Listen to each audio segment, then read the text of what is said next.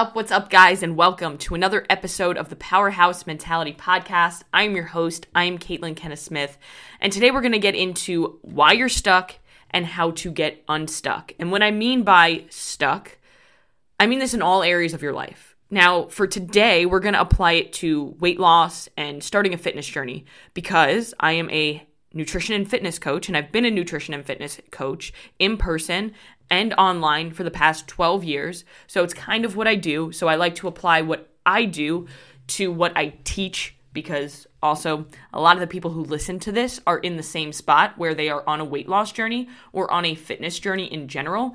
And when you're able to apply things to your journey, it helps you understand it a lot easier. Now, the concept that I'm going to talk about today relates around one thing, and I want to give a little bit of context behind it. So this morning I was listening to a podcast and I heard this term, and I've heard this term before. I took a psychology course and I've studied it, but I didn't realize that this term would literally describe where I'm currently at in my life, but also at the same time give me so much clarity that I needed. And that term is cognitive dissonance.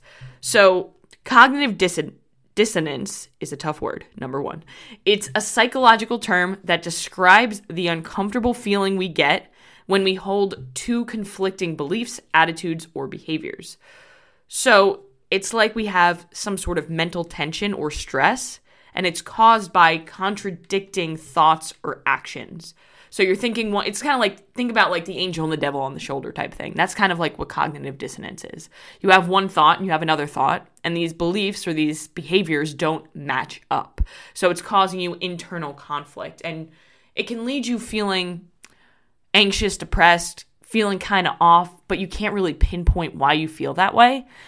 And when I heard it, I was like, wow, that's currently where I'm at. But again, gave me clarity, because when you know where you're at, then you're like, okay, well, I know where I'm at and I know why I feel the way that I feel. So how can I get from point A, where I'm at now, to point B, where I want to be? I can map out the GPS from there. But I want you guys to understand this a little bit more on a basic level. So I like analogies. So imagine you're trying to decide between two ice cream flavors, okay? Because I like ice cream too, although I'm lactose intolerant. So I do Ninja Creamy Protein ice cream every night. Now, you're trying to decide between chocolate and vanilla. And you've always preferred chocolate, but today you're craving something a little bit different and you want to try the vanilla. But when you're about to order, you actually start feeling a little bit of like internal conflict, because you're so used to choosing chocolate, and then your mind is torn between the familiarity and the comfort of just doing what you always do, choosing chocolate, and the desire to explore something different by choosing the vanilla. Now, the conflict between the chocolate and your habit and preference for choosing the chocolate and your desire to try something different by choosing the vanilla creates that cognitive dissonance, and you feel that discomfort or tension as you're trying to process these two thoughts. And I know it's not that serious when it comes down to ice cream, but a lot of people experience this in life when they have two different conflicting thoughts. Now, I want to apply that same analogy to someone who's trying to lose weight. Now, imagine you're somebody who's trying to lose weight or body fat, or you have this fitness goal, but you're always eating fast food. Like every day for lunch, you have your lunch break at work and you go around the corner and you go to the local Burger King or McDonald's or whatever you prefer, right? Now, you know that the fast food is high in calories and it's not helping you towards your weight loss goal. You know that, but you enjoy the convenience, you enjoy the taste of it. It's a habit, it's something you've always done. And when you think about making a healthier food choice, you experience that cognitive dissonance because you're torn between your desire or your habit for taking the convenient fast food option and your goal of losing weight. Now, I'm just going to put a little bit of a star here. If you are somebody who's on a weight loss journey, you can absolutely have fast food and fit it into your calories and macros for the day and make it work. Should you do this every single day? No, probably not, because you can't control what they're putting in your food. However, you can still lose weight, earn results without giving up all of the foods that you love all of the time. It's just going to change the amount that you have and the amount of times that you have it throughout the week. Now we're coming back. So despite knowing that you need to change your eating habits to achieve your weight loss goal, you struggle to give up that fast food because it's a habit. It's something you've always done. Again, you love the convenience and the taste. Now, this internal conflict is going to create that discomfort, like throughout your entire life. It's kind of always looming in the back of your head. And then here's where the bullshit comes in. And this is going to be like your oh shit moment. All right. At this point, you find yourself rationalizing your choices or making excuses to justify continuing your fast food unhealthy eating habits. So you continue to convince yourself that fast food is the most convenient option and I'm too busy to do anything else, when in all reality, you could meal prep or invest the money that you spend on fast food on a meal prep service and make it just as easy. Or you could even invest that money that you spend on fast food, which is a lot if you're doing it every single day, into hiring a good coach who could help guide you to your goals. Or you can continue convincing yourself that you don't need to change your habits or that you'll start your diet tomorrow or you'll start on Monday. And that rationalization, those excuses, kind of reduce that tension that you feel temporarily. But again, it's always looming in the back of your head. So deep down inside, you still feel that conflict about your choices because you have the belief and you have the desire to lose weight, be more confident, be healthier, be the person that you want to be. However, you have this habit and this desire and this behavior to continue to eat unhealthy food that doesn't fit your goals. And again, this conflict over time causes you to feel anxious, depressed, off, and you really can't pinpoint why. So now you understand, and I've painted the picture for you. Okay, this is what cognitive dissonance is, and this is how it's impacting you. And you can apply this to any area of your life. It could be something as in your home, in your career, in your personal life, whatever it is. But again, I'm going to use weight loss because a lot of people who listen to this are on a weight loss or a health journey. Now, you have the information, right? But on this podcast, I don't just give information because information without application is useless. So how can we alleviate that cognitive dissonance so that you can, let's say, stop accepting your bullshit and make moves to become the person that you want to become or get closer to your goals? Now, the most basic and simple way to alleviate the cognitive dissonance is one of two things. You have to either change your beliefs or you have to change your behaviors to make them align with one another. And I say this a lot.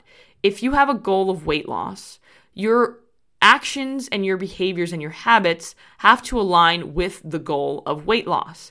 So if you say you want to lose weight, however, you continue to not track your macros, not work out, not invest in yourself, then those things don't align. So it would be silly of you to expect to get the goal that you want because your behaviors and your actions and your habits don't match.